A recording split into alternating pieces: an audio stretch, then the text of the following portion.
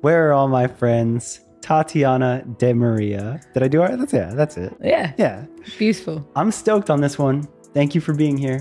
Thanks for having me. This is one of those ones where I like our story and I'm excited to hear more of your story because we have that friendship story where it's like, wait a minute, we were on the same tours together forever ago and didn't become friends until a little bit later.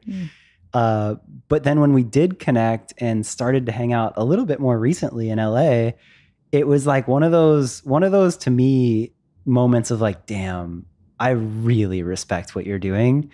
And thanks, man. I feel like I'm only scratching the surface of knowing what you're up to. And this podcast is all about like learning about exceptional people and telling these stories. So thank you for being here, for real. You're very kind. Thank you. And the feeling is mutual. So it's lovely to sit down and hang. Yeah, I'm excited. I made a tea for the podcast. That's rare that I do that, but that's a vibe. I feel like I'm in like a cozy, like I'm in a mode. What flavor did you go for? All right, so I'm a little bit of a psycho, but I think what British people would call a builder's tea. Mm-hmm. So an English breakfast tea. Yeah, English breakfast tea. Yeah, with a spot of sugar and milk right here at 7:30 p.m. Mm-hmm. And I love it. Awesome. Awesome. But yeah, I guess for anybody who doesn't know, to start the podcast off, I always just do like a quick, like who you are and what you do, which for you, I think might have a couple different bits to it. Yeah, well, my name's Tatiana De Maria and a musician. I write and produce my music and I tour it. And I started doing that very young. I had a lot of anxiety as a young teenager and I was struggling a lot. And I found that music was the only thing that made me feel better. And I think so many people around the world can resonate with music saved my life, right? In one way or another. Yeah. And I found out like a decade later that I had synesthesia, or that I have synesthesia in a bunch of different forms. So it's always like bad music will make me feel car sick or seasick. And it's really hard to go shopping in malls sometimes just because of the music playing. So I realized in time that it just affected me in a lot of ways. And the positives were so awesome and so beautiful for me that I just got sucked right in. There was always music playing around the house. No one was playing instruments, but our parents got us on piano at like the age of 4, like learn. And 2 years later, we're like, fuck authority. Like, fuck, I don't want to practice. Can you explain those? Synesthesia, is that where you feel, or is it where you see it? It's crossing of the senses. And then you can have it in different forms. So there's different varieties. And I have a few different varieties. So a lot of people will see, visuals when they hear noise. I get physical sensations when I hear noise. So it's like I get a face massage or a shoulder rub or like warm fuzzies when I hear certain things. And then I have like colors for letters and days of the week. And then I have spatial synesthesia. So like everything's always in the same space. So think about your week, right? In your head, how's like the week laid out? It starts on Monday. Where's Monday? Monday's on the left. Monday's on the left? Yeah. So like it would be like I'm reading a book. Like it would be like great. If I were reading a page of a book, Monday would start the first, or if I'm reading a line of text on a book, Monday is the first word on the left, and then Sunday would be the end of that line, and then it would go down. Okay, great. And do they have colors as well? No, black and white. Okay. Well, that's cool. So, that's cool. So I'm not like an expert on synesthesia. All I know is that in my personal experience, so then the days of the week always have the same colors for my whole life, and words will have colors. So for example, Wednesday is always green. And the way I found this out was speaking to a friend, and I was like, I've never really asked someone what color their Wednesday is. So I was like, what color is your Wednesday? She's like, what the fuck are you talking about? And I was like, way. Fuck am I talking? What are you talking about? And she's like, it's not a color. I was like, how is it not a color?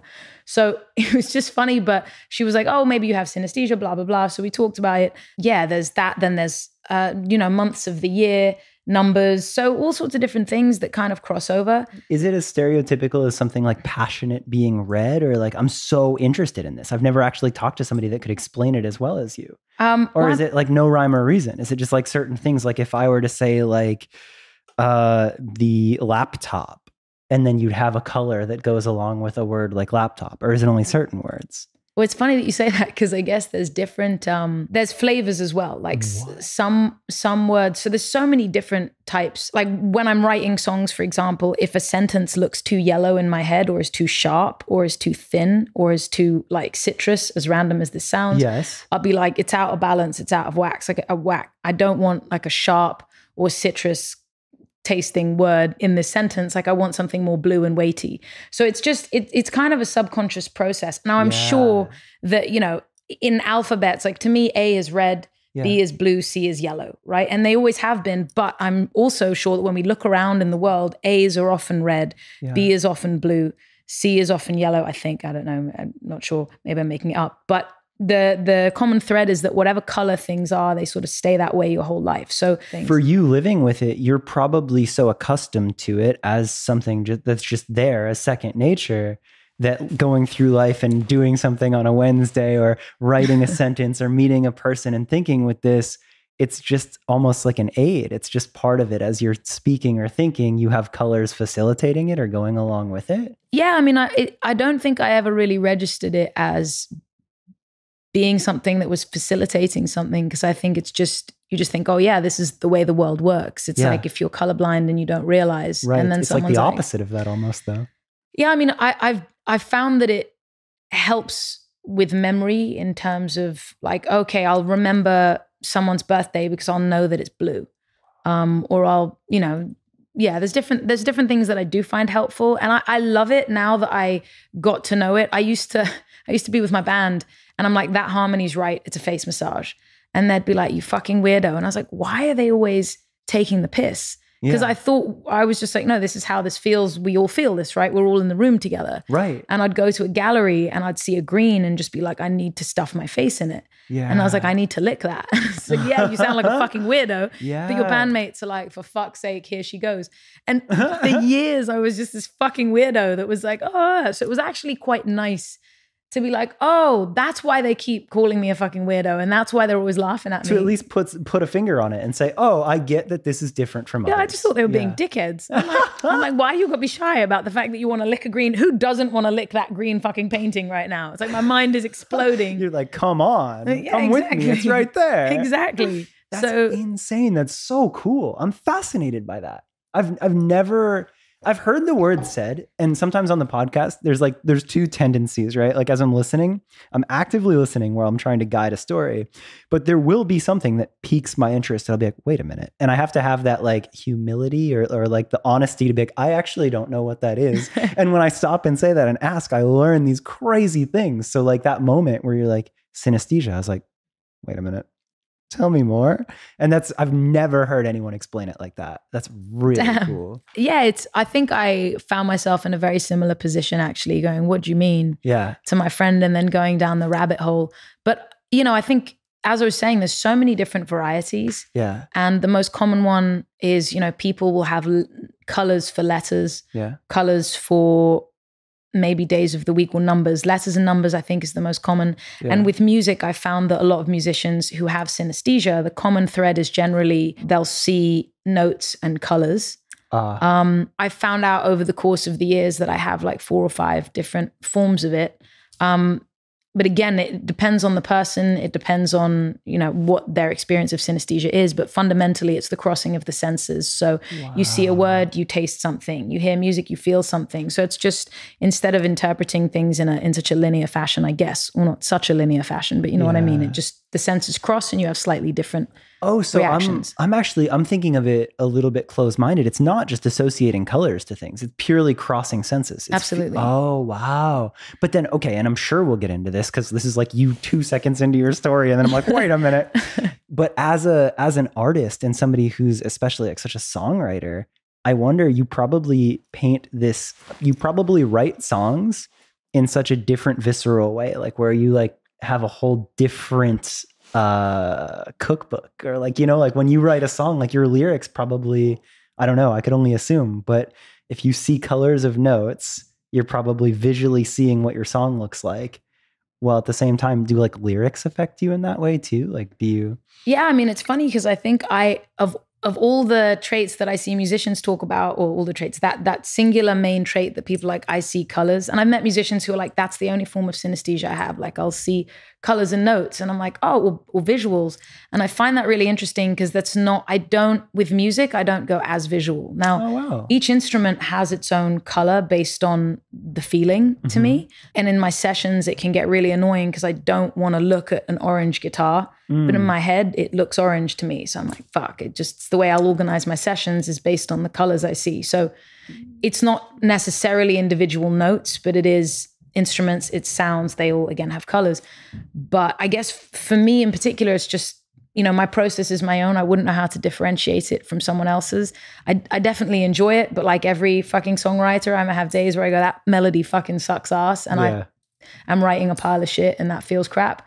And then there are other days where I'll be like, oh, this feels good. But we don't always stop and look at how our brain's processing. We just kind of get on with it in life. And that's very much how it is. Yeah. But you also have people who have incredible forms of synesthesia, where there's a guy who, was it flying over New York once, looking at New York once, and then drew it all from memory.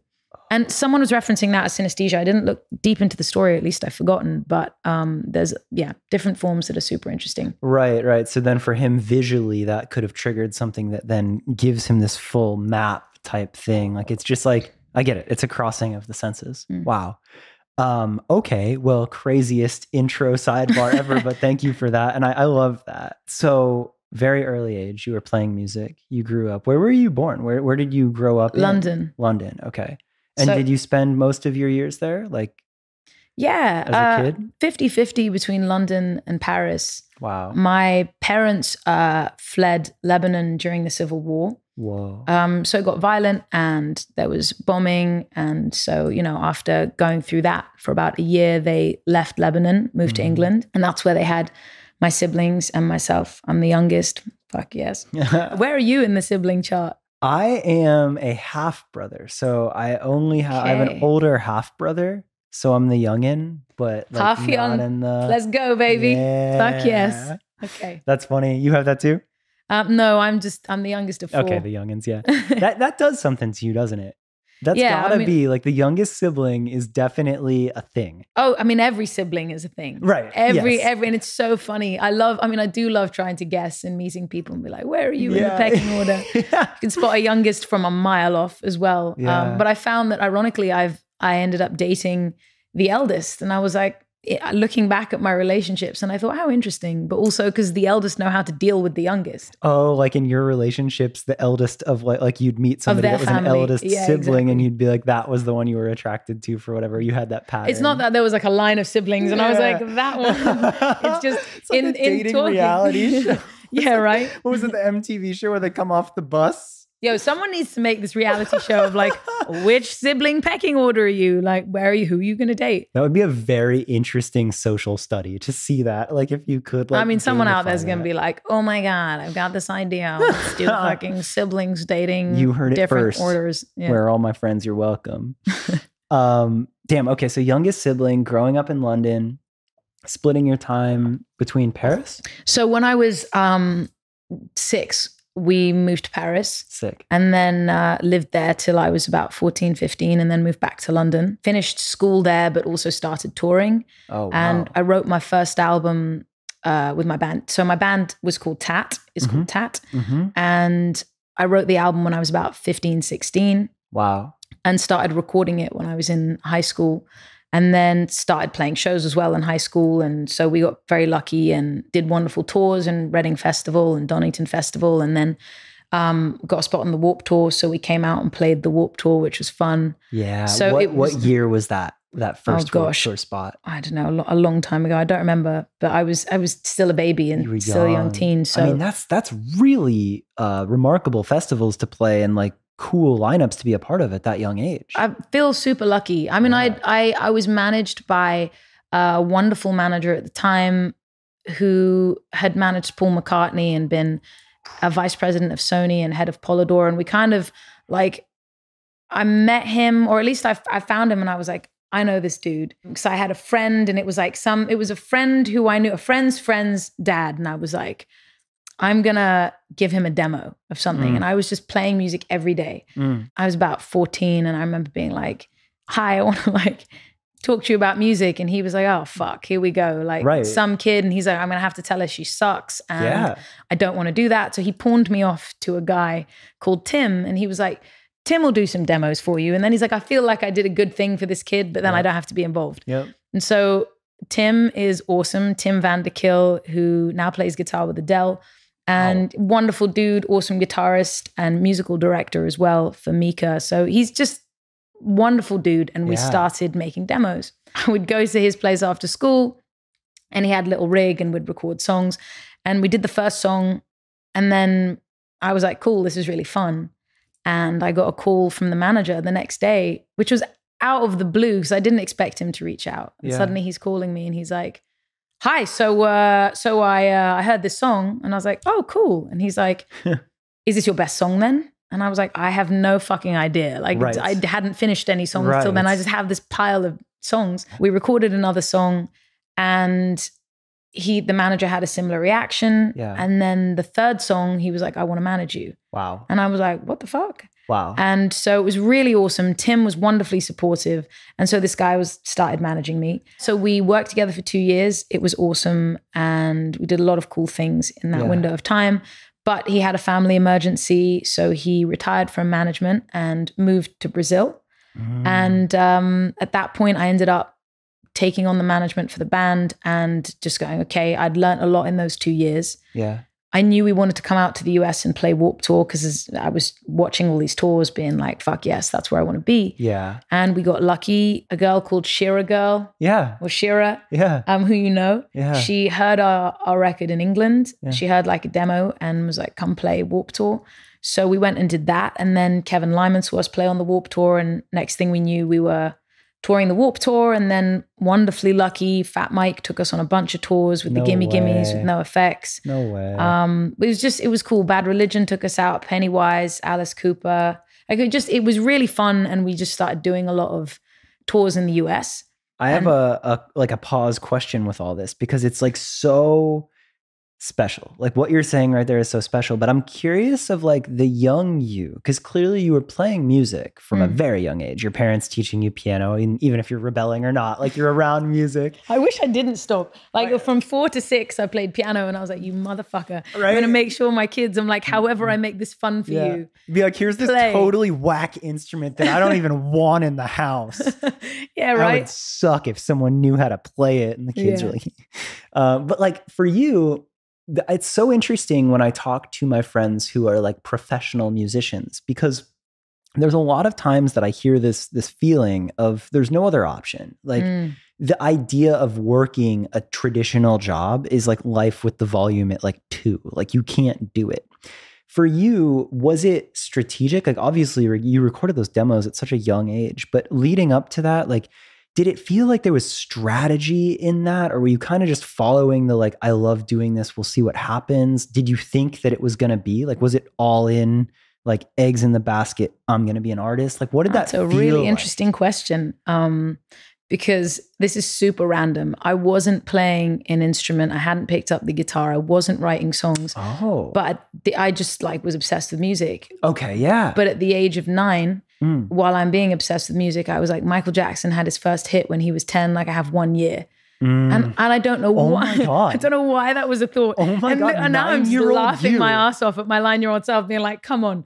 That's insane. Because there was no context for it. It's not like I was like, here I am playing music. And I wasn't even taking piano lessons. Do you know what I mean? I was doing nothing, but something in my head was thinking that. And I remember thinking that musicians, maybe I saw movies where I just watched movies about jazz musicians and, you know, the struggle of being a musician. So in my head, it was never really this could be a life thing. Right. But at the same time, I had simultaneous thoughts of just, well, MJ had a hit when he was 10, which is kind of neither here nor there. I just loved listening to MJ. Yeah. So how that planted itself in my head, I don't know. Yeah. And when I was 11, I started playing guitar. Okay. And I took like 4 guitar lessons, which was great. And then I was like, cool, lessons aren't so much for me. I'm going to go learn on the internet. So I did that. Yeah.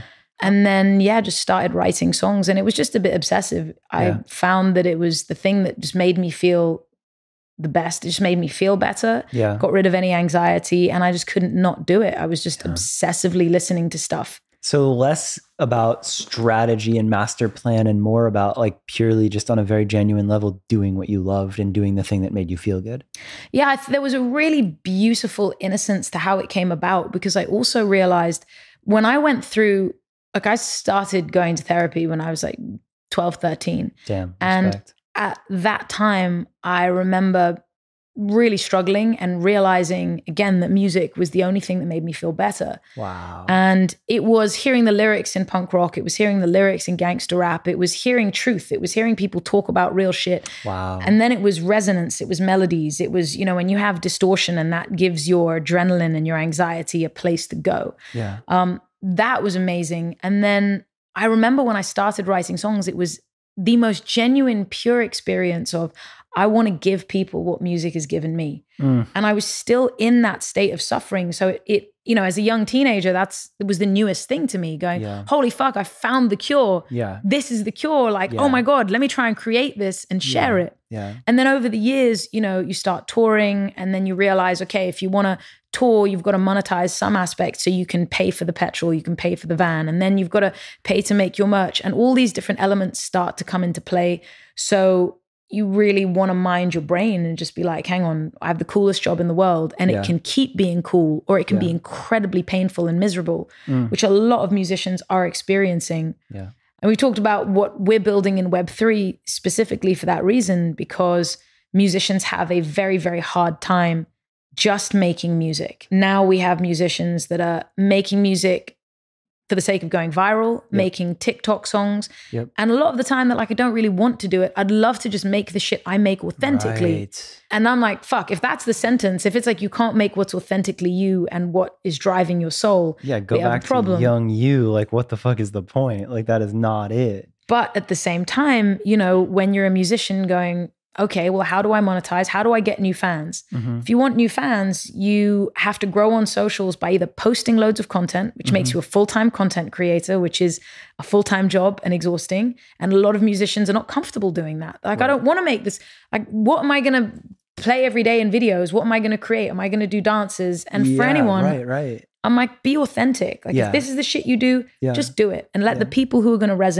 resonate. Just, if you want to post, if you want to take that avenue, find a way to manage your time and do what's authentic to you. Let that be. And then the other side of it is, okay, well, I don't want to do that. All right, well, you can do collabs, you can try and get on playlists, or you end up trying to advertise. And where do you get the budget to advertise? Well, you're not getting any royalties on streaming, or they're so low. Right. So anyway, it's a whole thing that essentially has put musicians in a position where they feel like they have to post a fuck ton of content just to be heard. Yeah, or maybe you're signing label deals that aren't necessarily right for you.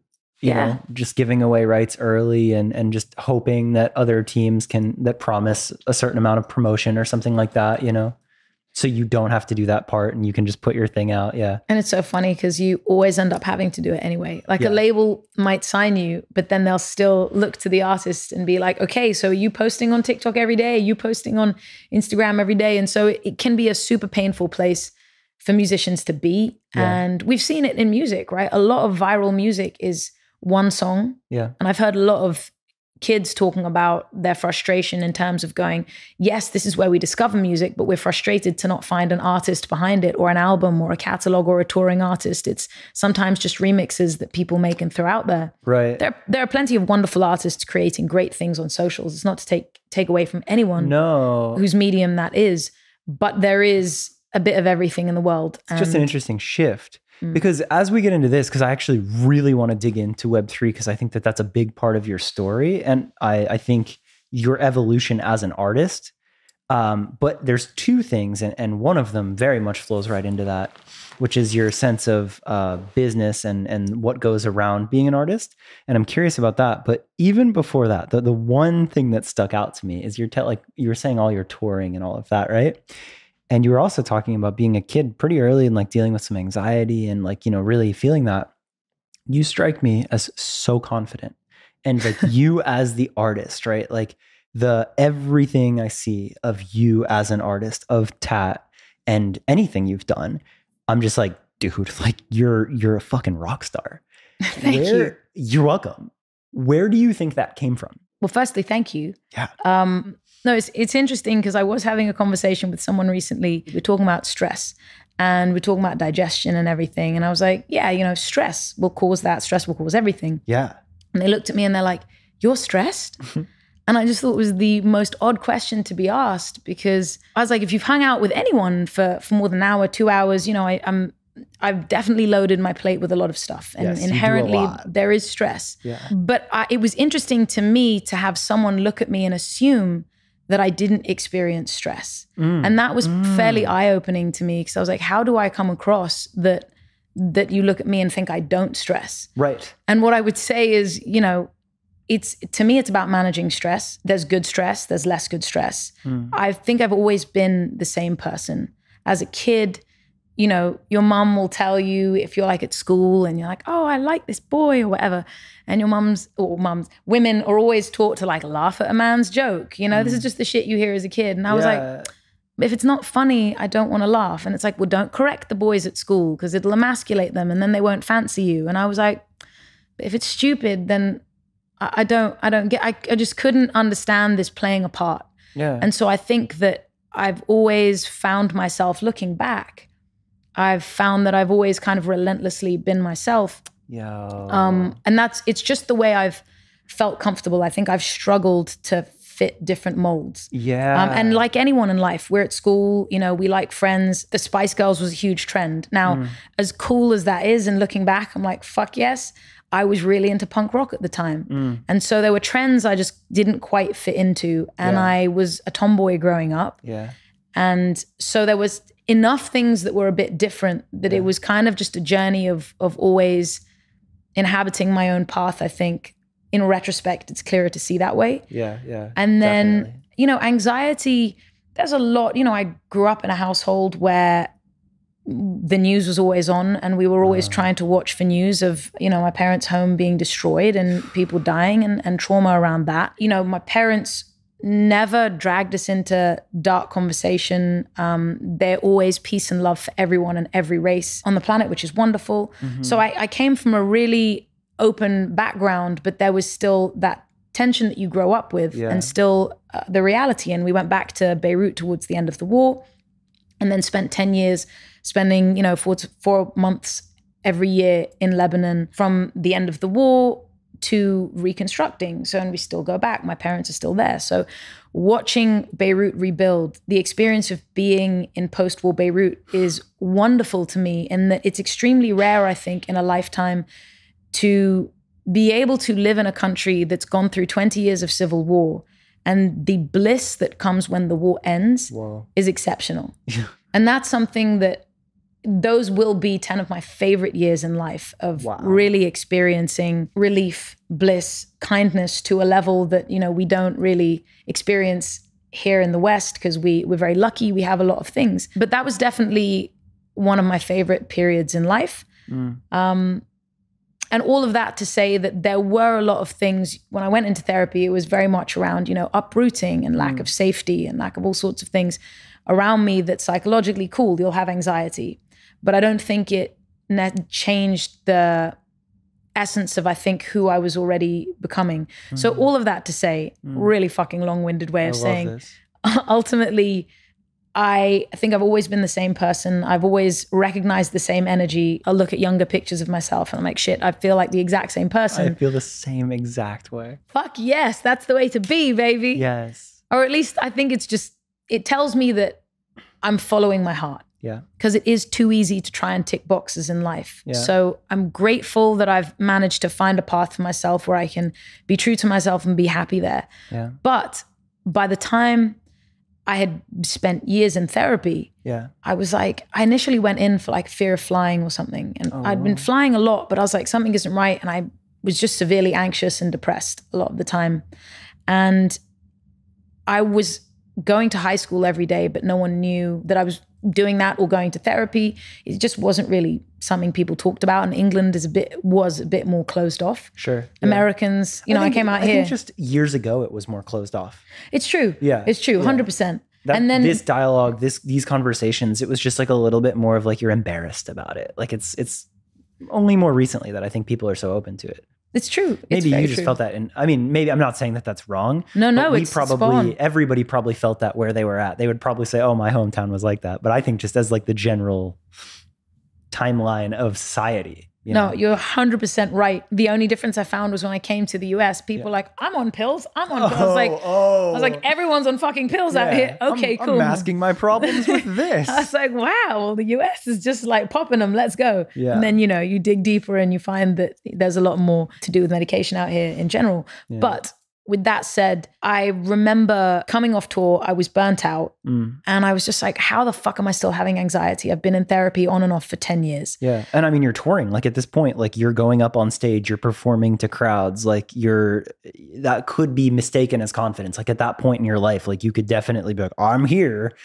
Well, it's interesting because I think that they both coexisted. I was very happy going on stage. Yeah. I wasn't nervous to go on stage. I enjoy getting on stage. I feel at home. I feel comfortable. I get to just, sing my songs, belt, have a great time. But before and after, and it had nothing to do with the stage. It might have had something to do with the flight I had to take or traveling to one place or another or just where I was or just latent anxiety that was just there for the sake of it. So music was definitely an outlet, which was amazing. And I'd always seen musicians talk about it, but I didn't quite understand how it related to me. I was just like, yeah, I do it and it feels good. Other than music makes me feel good. Yeah. This like, I need to channel my truth and things. It was just something I was doing. All of that to say that I then was like, fuck, man, therapy is okay. But how have I been in therapy for years and I'm still suffering? So I basically stopped therapy, stopped taking anything and went down a path of exploring every different type of wellness.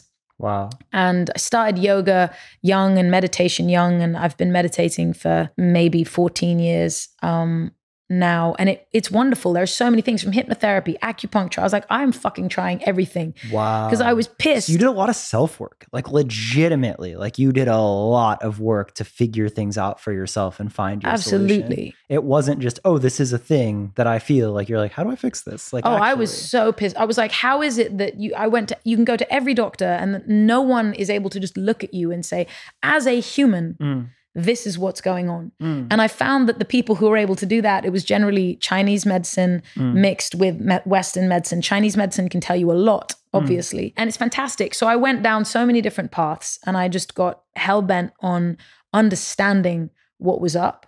And then, wanting to help people. And I realized that was the common thread too, is, when you're in pain and you see someone else in pain, you're like, I don't want anyone to feel that because it's the worst feeling. 100%. So that's been a passion of mine over the years, is wanting to help and finding different ways to try and help. And I'm lucky that, through music, I can interact with people. Yeah. The best tour we did was one where every stop someone came up and was like, I stopped. I had a drug addiction and I stopped because of this particular song, or this song made me feel great, or this song saved my life. I never want to take that credit, but hearing people say it, you're like, shit, I'm doing something right. If it's helping one person in every city, like I'm happy with that. Deep down a path of wellness. And I think you hit the nail on the head, which is, I haven't felt that level of anxiety in years. Wow. And there came a point when I kind of burnt out. I'd just come off a tour, it was years ago. And I was just like, yeah, okay, I feel really burnt out. Didn't quite clock that it was burnout and things spiraled. And that's when I got deep into wellness. And that's just when I got deep into wanting to find solutions and was hell-bent on getting past it. And I did eventually, and found ways to just manage. And so I think that's also why I was surprised when someone's like, what, you get stressed? I'm like, yes, but cool that I guess it doesn't look like it, because actually I am happy every day. And I am able to manage my stress and I am able to not have anxiety and live life and do a lot of things. So actually, to a large degree, no, I don't experience stress in debilitating ways. I experience pressure because I have timelines, I have deadlines. There's a lot going on, but I don't experience the same fear and anxiety that goes with it. Yeah. And I think a big part of that is from years of learning and years of developing, also feeling 100% responsible 100% of the time. Yeah. So it's almost, I mean, I hope I'm not like putting words in your mouth, but like what I'm hearing is like it got better when you confronted it, when you just like actually looked at it and put the work in to be like, why am I feeling this way? And it wasn't like one aha moment or anything like that. It was just the time you put in to actually address it and be like, oh shit. Absolutely. Yeah. Because I think different things also affect different things, right? Like competence breeds confidence. And I think if you are afraid of something in life, a lot of things that we struggle with center around I'm not good enough. Yeah. And I think that if you're not good enough, get better. If that's what you feel. And I'm talking about a skill. I'm not saying as a human, you're a piece of shit, like get better. Yeah. But what I am saying is like, oh, I don't know if I'm good enough at doing this thing. Commit to it. Yeah. And I think commitment is very, very underrated because commitment comes before motivation for the most part. Yeah. So if you commit to something, it's the committing to it every single day, even when you don't want to do it. Yeah. That allows you to start to see results. Oh my God. And the results show you the possibility. And then you can start feeling better. And motivated because you're like, oh, this actually can work.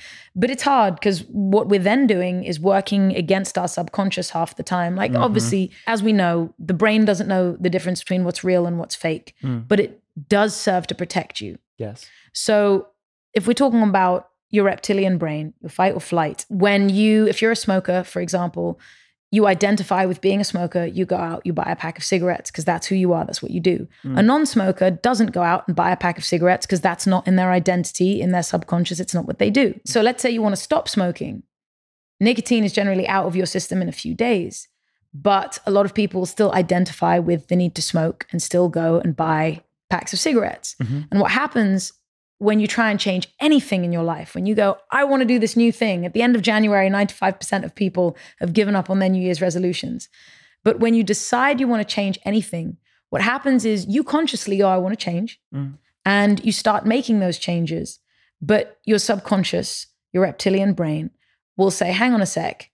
My whole job is to keep things steady and stable. You're trying to change. I don't like change. So even if you're trying to do something that will benefit you, like quit smoking, your brain will tell you, nope, that's a change. I don't want to do that. And it'll pull you back into your own habits. Yeah. So even when we try and change, our brain thinks it's protecting us by bringing us back into old habits, which is why committing through that and committing over how you feel. Yeah. It's not about how you're feeling today. Like if you just did whatever you felt every day, you'd never be able to stick to a goal and just achieve it. Right. So to me, there's a lot of power in just committing and following through. If you've decided to commit no matter how you feel. Well, thank you for that. Because I know, again, like there was just something where I'm like, I want to know that about you. The other thing that stands out to me is as you started to talk about Web3, as you started to talk about the journey as an artist, you touched on something that's extremely important, is the fact that along with being a creative and making all of these things, you have to learn, you're basically becoming an influencer in this day and age, but you have to learn about business. You have to learn about how to survive as an artist. So there's a lot more than just making the thing. And you strike me again as that's something that I'm very impressed by. It's like you figured this out very well. And now I see you doing it in a way where specifically talking like Web3, like, yes, of course, you had to like step up and figure out management on your own and you've figured out a lot of these things. But I haven't seen anybody embrace Web3 fully like yourself, especially as an artist and especially as the applications that you're playing with and some of the things you're speaking on, and you're very involved in that space. And I don't want this to be the like everybody buzzword things, but if there's going to be anyone that can talk about it and shed some light on it, it's you. So I'd love to hear about that journey of you learning about business and how that's taken you to this spot. Well, thank you again for your kind words. I mean, when I was in high school, I was like, I need financial freedom. I was living alone from about 15, 16 onwards. And so I had freedom and I wanted financial freedom. So I started promoting nightclubs in the UK. Sick. And I'd lie about my age, but I was like, okay, cool. Let me bring a bunch of people and I'd make bank because we'd be promoting very high-end nightclubs. So I was like, cool, there's just an opportunity there to make a bunch of cash. And I think as a teenager, you want that freedom, and money can often represent that. Yeah. So I was like, okay, well, how am I going to do this? So I ended up doing that, which was great because then I could also take my friends to all these clubs 4 nights a week. So it was a great time, a lot of great music. We danced, life was good. And then, you know, I had the wonderful benefit of working with an amazing manager when I was very young. So I learned a lot there as well. Just progressing, I think you kind of ultimately just do what it takes. And I think that's generally where I've operated from, probably just very dogmatically of going, I want it, and then obsessively just going for it. And I remember deciding to come tour the States, and it was like, shit, we need a visa. And so I was like, okay. So for 2 weeks, I didn't sleep and just figured it out, got us visas, and we came out. And I remember it being a very grueling process, an intense 2 weeks. And looking back, I'm just like, yeah, it was very, you know, I'd wake up, bust my laptop open and not get out of bed and just sit there until 8 p.m. Yeah. I was like fasting every day, not realizing it, but I'd just be like on it, obsessively going. And I think that's definitely the power of passion. It's definitely the power of, you know, being obsessive about the thing that you love. Yeah.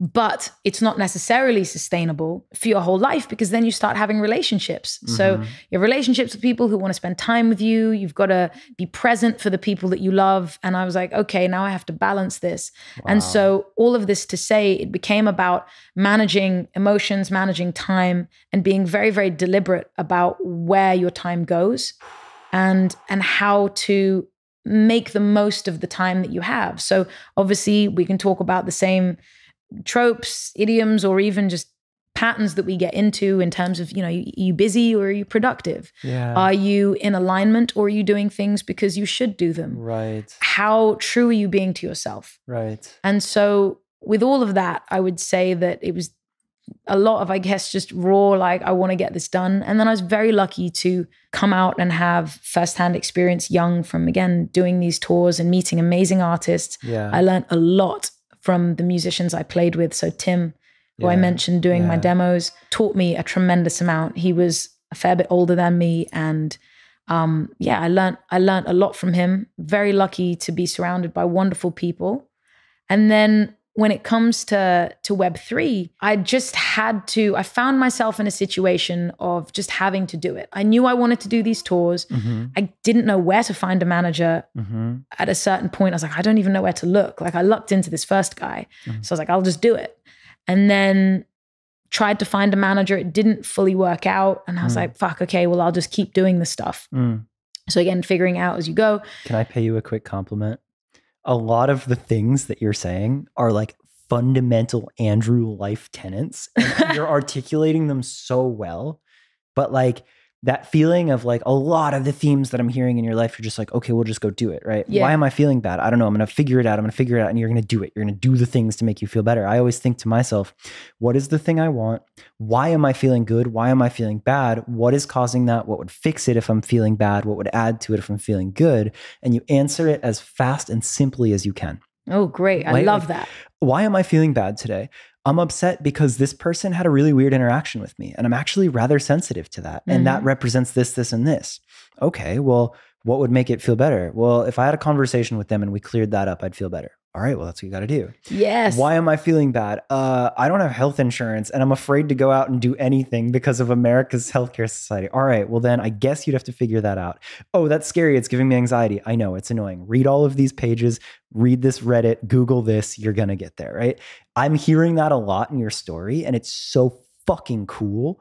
Even like just in every bit of it. So like that, and then I always would say good problems. So it's like you're talking about stress and all that, but like you've given yourself a life where you've given yourself good problems. Well said. All of the above. And I love the way you articulated that. Yeah. And it made me think two things, which is, so number one, there is always a truth of a situation. And number two, fuck, I forgot. That's fine. Okay. Number one, there is always the truth of a situation. Yeah. And number two, if you're in doubt and if there's confusion or if you're unsure, get more information. Oof. The main reason I think we suffer in life is because we have an idea of who we are in our heads, our ego, our self-esteem, what we identify with.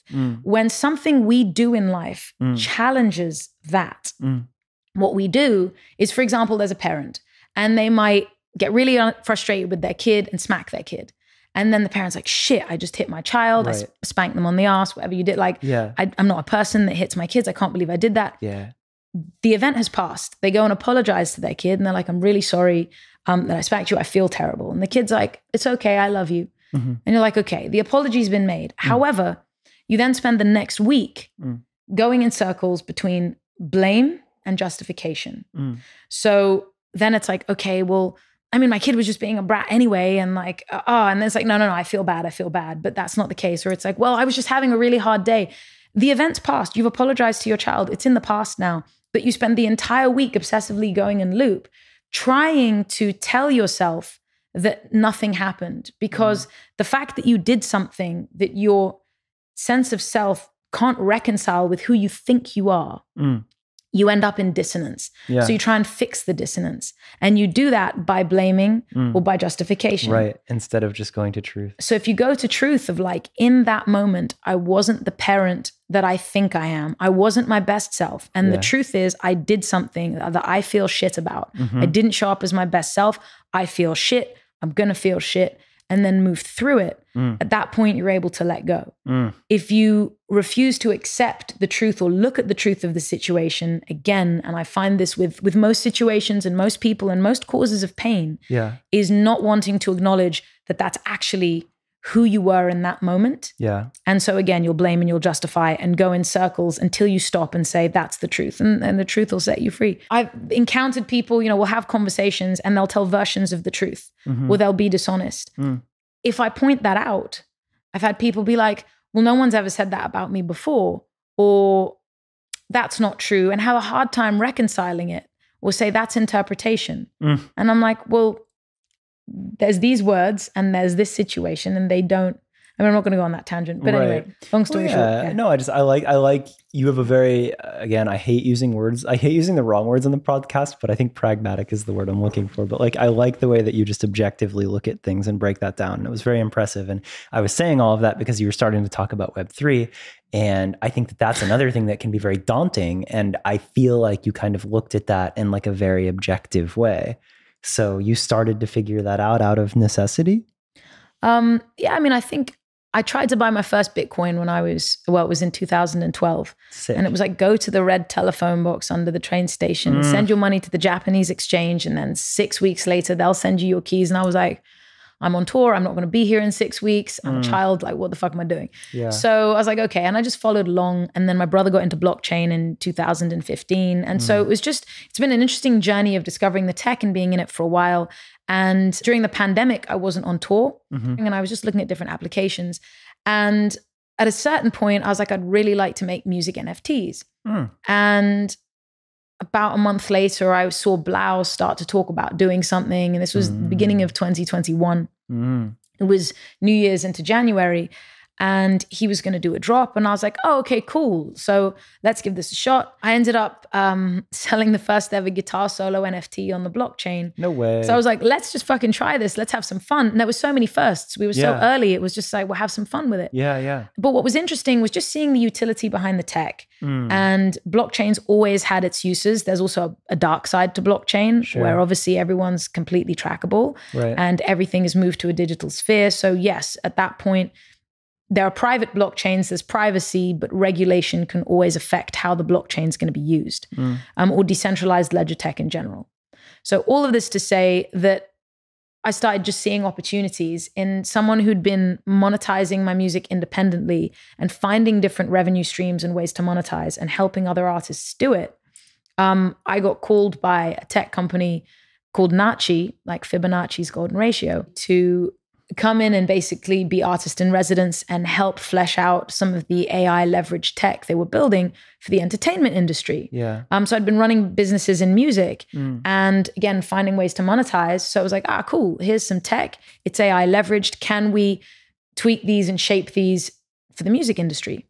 So we started doing that together, which was awesome. And then as Web3 came around, or at least as the pandemic allowed me to focus on more utility and use cases. Has continued to evolve. In Web3. Yeah, it continued to evolve. We were focused on that anyway. And our tech build products to help artists navigate, which is awesome. We've been building a whole artist suite to help disrupt the music industry in helpful ways for artists.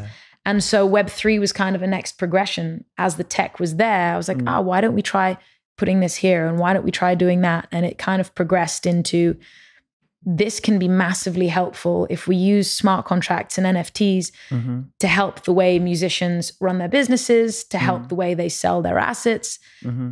Before Web 2, before the internet, we had so many different things that musicians were doing. As soon as we moved to Web 2, we're no longer selling CDs. We're not really doing fan clubs. We're trying to do Patreon. There's so many different things that changed and avenues of monetization that disappeared. Now we move into Web 3. We can monetize those again in a way that's much easier for the artist.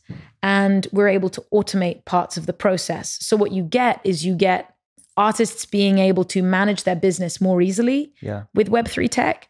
They're able to pay people more easily because you can automate payments. Songwriter splits, royalties. All that shit. You don't need to then be like, oh, I need to go and do a deal with this company and that company. And then, and then I need to sign up to 15 different apps because each app does something different. Right. So we basically started building a platform about a year and a half ago, which helps all of the stuff we've been doing in Web 2, all of the stuff I've been doing with my own music businesses and helping other artists. And then I found myself at a super lucky intersection of the music side of things and the business side of things and the music network that we have. Right. And being deep in Web3 tech and the utility of Web3 tech and going, let's put these two things together. And luckily existing at the intersection, which gives us that perspective. Yeah. So a lot of Web3 companies are looking for adoption and a lot of artists are looking for guidance, tech that can help. And so we've built a platform, and in the meantime, I've just been consulting for artists and brands over the last few years on how to move their businesses into Web3. Yeah. I mean, something I say often is stop trying to sell an NFT. It's like going to someone with a CD and being like, hey man, you want to buy the CD? Oh yeah. It's and like someone's selling like, the Warped Tour line. You don't even have headphones. You're like, here's a CD. Well, not even that. It's the concept of like, do you want to buy a CD? And someone's like, well, what's on it? And you're like, but it's a CD. Oh, and like, but I see what you're saying. Yeah, do I even like what's on the CD? What the fuck is the point? Yeah, but it's here. It's a CD. And so I think when you're like, buy NFTs, something I talk about a lot is like, what are you actually selling? Right. And why are you selling it? You have huge companies. Light bulb moment. It's not, you're not saying, I made my artist, my Tat NFT and it says Tat, all fancy. It's, I have something really valuable that I've created and I would love a way to distribute it for the people that deserve it. And the utility that an NFT is that. Yes, essentially. And the people who deserve it or the people who want it simply, you know, like if you think about your 1,000 true fans, right? So right now, musicians have plenty of people that listen to them passively, but there'll always be a pocket of fans that love you, that want to go to every show, that want to connect with you, that wait for your music. You know, you're kind of diehard fans. Essentially, if you think about, you know, the popularized model of 1,000 true fans, if you have 1,000 fans or 1,000 true fans that buy a concert ticket, 2 t-shirts and a hoodie a year, for example, they'll spend $100 on you in a year. You'll be able to make $100,000 a year off those 1,000 true fans. Right. And what's great about that is you're then able to make a sustainable living by giving value to the people who love it and want it. You can make a living and you can keep making music. Right. That's become incredibly difficult because Spotify, you could have someone who discovered you yesterday and someone who's been listening to you for 10 years. They both fall in love with the same song. They listen to it a bit obsessively. They put it on repeat and they both generate the same amount of income. There are very few avenues for your diehard fans to connect with you and to experience exclusive drops you might do, unique shows you might do. You have to go through a lot of different processes. So setting up your own concert, going through Ticketmaster, going through different processes, whether it's Spotify and exclusive songs, are you going through a distributor or do you have to put it on Bandcamp? There's always something. Like a medium or an app that you have to go through. With Web3, you can be like, if you buy this NFT, I can basically send anyone who has an NFT a free song whenever I want. I can send them free tickets to a show. I can basically just say anyone who has this because of Web3 tech. There are ways to manage that which make it simpler. I think a lot of people are still missing the fact that this is a utility that can help your business. See, and that I think, again, I think you're further along, but I fully embrace all of this Web3 movement and everything. And why I get so excited about it in music is I had firsthand experience seeing specific business verticals that are completely fucked and broken right now. So I think about artists that are going on tour, and I think about companies like Ticketmaster, like that. You go out on tour and your fan spends $60 to $100 to see you or buy a ticket, right? You're not getting anywhere near that. You're getting maybe a flat rate guarantee, or maybe getting some type of negotiated ticket sales door deal or threshold on percentage. But you're also relying on all sorts of other people's back-end systems and random service fee policies that's just fucking everyone. Like, it's a meme, right? Like, Ticketmaster service fees are literally a meme. So when you have Web3 utility, right, that just cleanly shows you who bought this, where is it going, how much was it, build the percentage that goes to this, and it's done. There's no fiddling with it. That to me is real utility.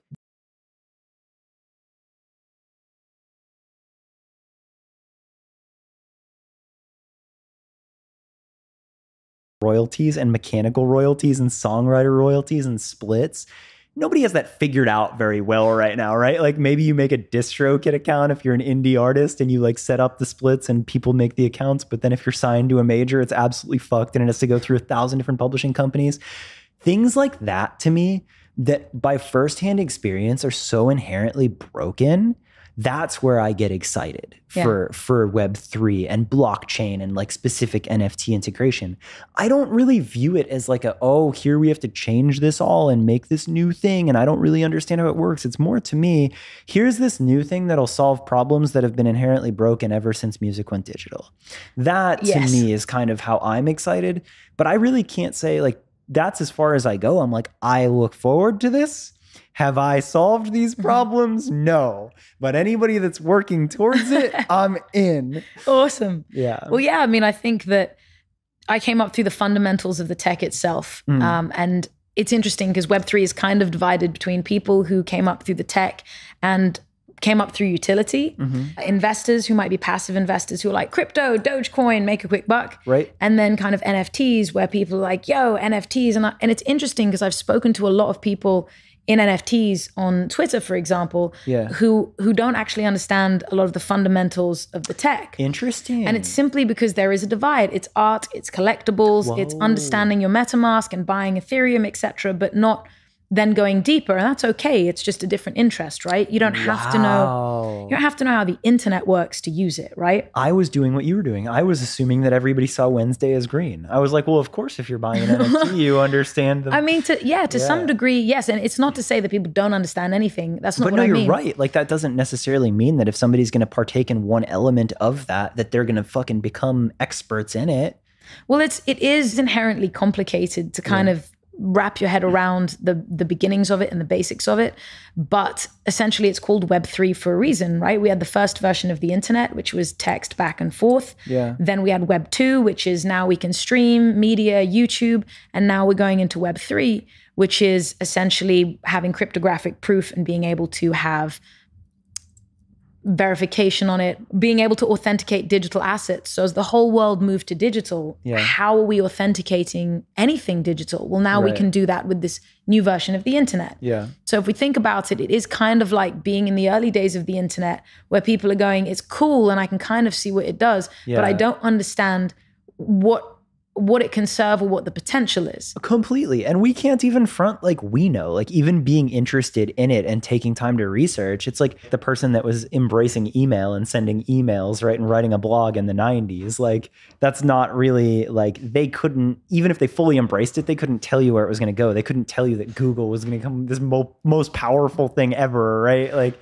there's no way to know what it gets to, but it's just the idea that like, oh, wow, this thing could really add value all around as it continues to evolve. At least that's my opinion. Yeah, I mean, it's super interesting because like I said, there's almost a protopian direction we can go in and a bit of a dystopian direction. Fuck, that's true. And I think like anything, like AI, it's what we make it. Us as humans, if we're going to mirror AI on who we are as humans, it's going to be dependent on who we are if it's learning from us. And the same is true for anything we create. It's just that when new tech innovation like this comes around, we have an opportunity to take part in shaping it at the beginning. Wow. And that's what's super interesting. So because we've been through the internet and we're now a lot more fluent and understanding of the extent of a worldwide web and how people can connect. When we look at Web3, we can see metaverse, we can see projections. We're learning from a higher step, for example, on what this can be and anticipating. I think over the 20th century, humanity learned to anticipate the impossible in a way. Because technological feats have taken such leaps, we are able to look at things and go, it's not impossible that in 10 years' time, we are a lot more immersed in metaverses, for example, and they're a lot more commonplace. Or in 5 years' time, for example. So we've seen tech become smaller, cheaper, faster, and we expect and anticipate this too. So all of that to say that it's the new version of the internet. There are a lot of use cases for it. And what's awesome is now being able to see, at least us building our platform, is going, we know what we want to do to help disrupt the music industry. Yeah. Because decades ago, it was all about the music and the artists were just being musicians. And a lot of the time they got taken advantage of by the business side. Yeah. And now artists are all fucking business. Yeah. They barely have the time to make music anymore. So we're able to make platforms and tech to help bridge that gap. Give artists their time back to be musicians. Give fans cool shit that they can buy. More ways to interact with their favorite artists in ways that feel fucking awesome. Like you can give ridiculous value to people, which is something I'm a massive fan of. Make the experience great, but not at the expense of your art, of your mental health, of your sanity, which is what a lot of artists are doing now. It looks like people are doing really cool shit, but most artists are miserable, suffering, and not knowing how they're going to pay their rent unless they're in that, I think it's, what is it? It's 0.2% of artists make $50,000 or more on streaming royalties. So it's to make $50,000 as an artist on streaming, you're in a very, very small percentile. But people think, oh, I see you on social media, you must be raking it in. Right. Now, I'm very lucky, for example, to write soundtracks for movies, commercials, for others, like producing. I'm very lucky to other ways to use your skill. Yeah, I mean, it's something I fell into and got asked to do different projects, and it kind of just happened, and thankfully they pay well. Yeah. But at the same time, we all joke about the checks that we get, the fucking $2 checks you might get in the mail. Right. And it's commonplace. So I think that's something a lot of people don't realize is how hard it actually is. Right. To be a musician in this day and age, and the things you have to do just to survive. Yeah. So yeah, there's a lot we can do for musicians, and super excited to roll out. I think that's so cool. And to me, it comes back to like the way that you were explaining getting a visa is like, you just did the thing. Like I've been reluctant to talk about anything Web3, NFT, metaverse on the podcast, just because I don't like to speak without any type of like authority or just speculation. I like to add something real. And I feel comfortable talking about it with you because you've put in the hours and you're actively participating in it. You're not just talking about it, you're being about it. So I feel like that's why I'm so excited to have any of this conversation with you. Thanks, man. Yeah, no, thank you. I mean, fingers sharing. Crossed. It's so funny because there's so much interesting, innovative tech out there. Yeah. And essentially, it's just whatever the tech you're using, whatever you're doing, it's still just running a business, whether you're selling milk or whether you're selling cotton jumpers or whether you're, building a platform. Ultimately, it's still the same thing. And we watch a lot of platforms and a lot of tech come out that could have a lot of promise. And, it's like anything, all the pieces have to be there. So I think we still have several years of the tech evolving, of people who are coming up with innovative tech, successfully pushing their businesses through to be able to sustain, live through a bear market, manage. Like, it's very difficult. But we have about 5 years. And again, I encourage anyone who wants to create something to look into it, because if you think it's going in a dark direction, you can create something cool that's positive. That's a really special part that you brought up. I really like that, because to me, I kind of, as you were saying it, I was like, if I'm sitting on the sidelines being like, I can't wait to see what it does, that's a little irresponsible in the idea of like, if it's still figuring out what it does and I have a genuine interest and I want to add positivity to it, and I'm speaking as anybody that's interested in a thing, getting involved and trying and adding to the conversation is actually helpful. Yeah. I mean, Yeah, I definitely like to encourage people to get involved, but obviously, you know, do whatever you feel comfortable in and happy doing. And it's not necessarily aligned, you know, with everybody's passion. Sure. Yeah. It's not like listen to this podcast and now you have to go fucking buy Ethereum and figure out go fucking buy it. No, don't go buy wallet. Like fuck off. But I just think, I mean, it's representative of so much more than anything Web3, right? It's just like this idea of like, if you're interested in something or if there's any type of curiosity, by getting involved, even if you don't know, if you want to add something positive to it, you're actually doing maybe more than you realize in a positive direction. That's a pretty cool lesson to think about. Yeah, absolutely. And I would say I love that point, and I'd echo it for everything in life. I think ultimately it's really easy to sit on the sidelines and sometimes want to say something, want to do something. Yeah. And the one thing I would say for all of us, which we all feel and we all know inherently to some degree, is, you know, you feel something in any given moment, whether you feel like you want to act on something or you feel like you want to say something or you feel like you want to start a project. The moment we let thought or doubt creep in between the space of like that spur of the moment and the inspiration that could lead to action, we've already lost that moment. Ooh. So I think it's very important to, whatever you do in life, if you feel it, you know, give yourself a try. Yeah. Like just give it a shot and see where you go. You know, I knew that I was killing every dinner party during the pandemic because people were like, can you explain blockchain? And I was like, oh no, because every question will beget 10 more questions. And then everyone at the dinner table was like, fucking shoot me. It's a boring ass tech. And I'm like, I don't know how to stop because you keep asking questions and like, I want to help you understand. Right. So I was like, I'm just going to do a TikTok. And it took me months to start making videos, but I was like, fuck it, just do it. And I found that anytime my gut has ever wanted to do something, wanted to crack a joke, wanted to flirt with someone, whatever it is, when you feel that inspiration, just grab it and run with it. Like when you want to write a song and you have an idea and you have a melody, don't stop and be like, I'm going to make a cup of tea. Fucking grab it and run with it. And I'd say that to me is one of the most exciting things in life, is we actually get to do that. I think we forget, you know, yes, life is hard. And yes, most people are living paycheck to paycheck, and living and paying rent and finding your dreams, let alone following them, can be hard as fuck. Yeah. And a lot of people are still trying to figure out who they are and how they feel. And I think that that's one of the quickest ways to doing it, is just whatever you feel, act on it. And maybe give yourself a month and go, whatever I do in this month, I'm going to forgive. Yeah. I'm going to allow myself to experiment. And whatever the fuck comes to you, as long as it's not hurting anybody else, just do it, go for it, and see where you end up. Damn, that's a mic drop moment for to conclude that. I always joke about that. You're the first person. I'm always like, should you fucking drop this microphone? Fuck.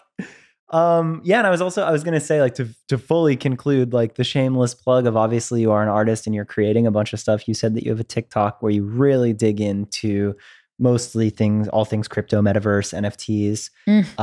So on that side, where can people find that? But then also, where can people keep up with some of your music and what you've been up to there? Yeah, so the TikTok is TDM Crypto. My name's Tatiana De Maria, so it's my initials, Crypto. I made a separate channel because I didn't want to bore all my music fans to tears. Respect. I think that's smart. Nerd talk. Yeah, so it's for anyone looking to understand Web3 or, you know, blockchain, crypto, anything in that space. Feel free to go check that out on TikTok. And then in general, I mean, I'm speaking at a bunch of different conferences coming up. So if anyone's at those, Decentral in Miami, for example, sick, coming up. But then musically, I'm excited because the pandemic is finally passed. We're able to tour again. So I'm finishing up my EP and my album. I do have an NFT drop. I'm calling it an NFT drop, but sick. It's given the context of the conversation, I've got a bunch of new music coming out. So I'm super excited, and I'm excited to get back on the road and tour again. Yeah. So 2023 will be a lot of that. And then, you know, hopefully we're able to roll out our platform and new more drops soon. So I'm excited about that too. Wow. So that's like really the space you'll be in, is like, you're going to continue to be the artist you are and write music and create, but you'll also continue to push forward and pioneer ways to distribute that and embrace all things Web3. Absolutely. I mean, I think, you know, just necessity being the mother of all invention, I think definitely sums up just my path of just going, fuck, let's figure this out. I embrace help. I embrace partnerships. I embrace anyone who wants to help that space grow. Yeah.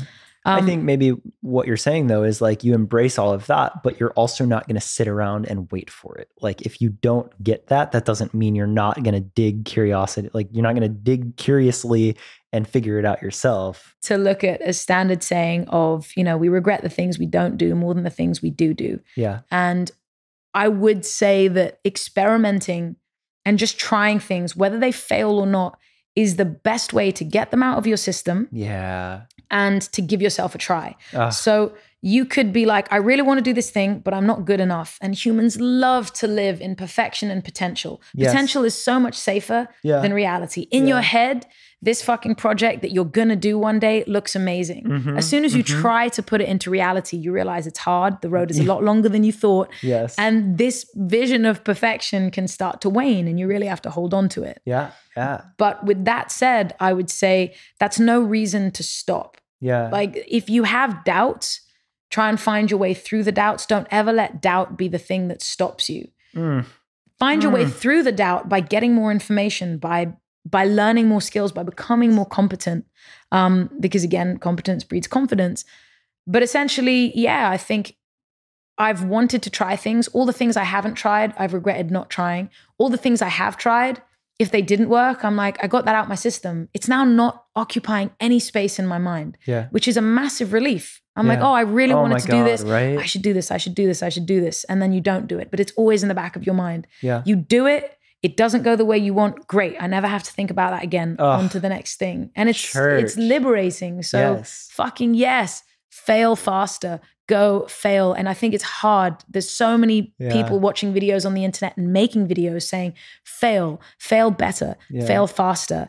But one thing I will highlight around that is because when you do, it takes the option off the table and it frees that bandwidth. Not that the project stops, but you might try it now a different way, or you might try something else. But it closes an application. It's also time. I look at time, that as time. Energy, yes. Time is our most valuable thing that we have. And if you spend an extra week thinking, what if, right? On the good or the bad, what if, you have lost a week. Yeah. If you find out the bad, at least you now have a week to make the good. Or if you find out the good a week sooner, you're a week ahead. But like the what if, like you literally just lost a week. Yeah. And like then when you're fucking old and the one thing you don't have, you're rich as shit, you don't have time. So like that's the thing that has made me jump at the moments of uncertainty more, is just like a minute that I don't, I'm losing time. 100%. I agree. I couldn't agree more. And I think that on the same subject of time, we can also have that paradox of thinking that you have to do everything so young. And being like, well, time is really valuable. Therefore, time is the only thing I have. Therefore, I have all this pressure to do stuff young. Oh, fuck. And I remember being, having my album or my records coming out, and I was super young and we were on radio and we were independent. And, I'm this young teenager and everybody's same things that you'd say, right? Like it was just, oh my God, you're so young and you're a prodigy. And whatever happens at that time when you see a kid doing something or completing a task and seeing it through and it seems to work at the time. But all of that to say that life is long, as much as it's incredibly short and time is incredibly valuable. This is the only thing we have to do here is live it. So my point is, a lot of people who rush to do things young, I love to look at balance in life because things always balance themselves out. It's very rare that someone will achieve something extremely young and then continue to achieve at that level for the rest of their life. Achieving something young does not mean you will keep achieving like that for the rest of your life. A lot of the time, people will achieve something young, be burdened by the stress, burn out a bit, have 5 or 6 years in their 20s where they're figuring out who they are again. And look at any kind of successful pop star that's gone through this process, right? They've exploded so young. You think, wow, what a bright light, what a prodigy, what a thing, whatever bullshit you want to attribute to it. And not bullshit, like it's great to see people achieving awesome things, but it's always a balance. You still have to get to terms with your own emotions, get to terms with your own stress, understand your mind, your alignment, people around you, your health. So whether you achieve something crazy at the age of 17 or 35 or 45, whatever your path is, be cool with it. Like it's okay. Just make sure that when you wake up, you are doing what's in alignment with you. Yeah. Do the shit. Like if it doesn't feel good, and I know this is going to sound too generalistic, but in the right context, or at least in a lot of context, this has been true for me. If it doesn't feel good, you're not doing it right. Wow. And by that, I mean, if I'm sitting here trying to make a decision on something and I'm like, I don't know, I'm just really stuck, but I keep trying to push my way through this problem, I'm not doing it right. Wherever there is pain and resistance, I'm like, okay, what am I not doing right? I don't know the choice. I'm undecided. How am I doing something wrong?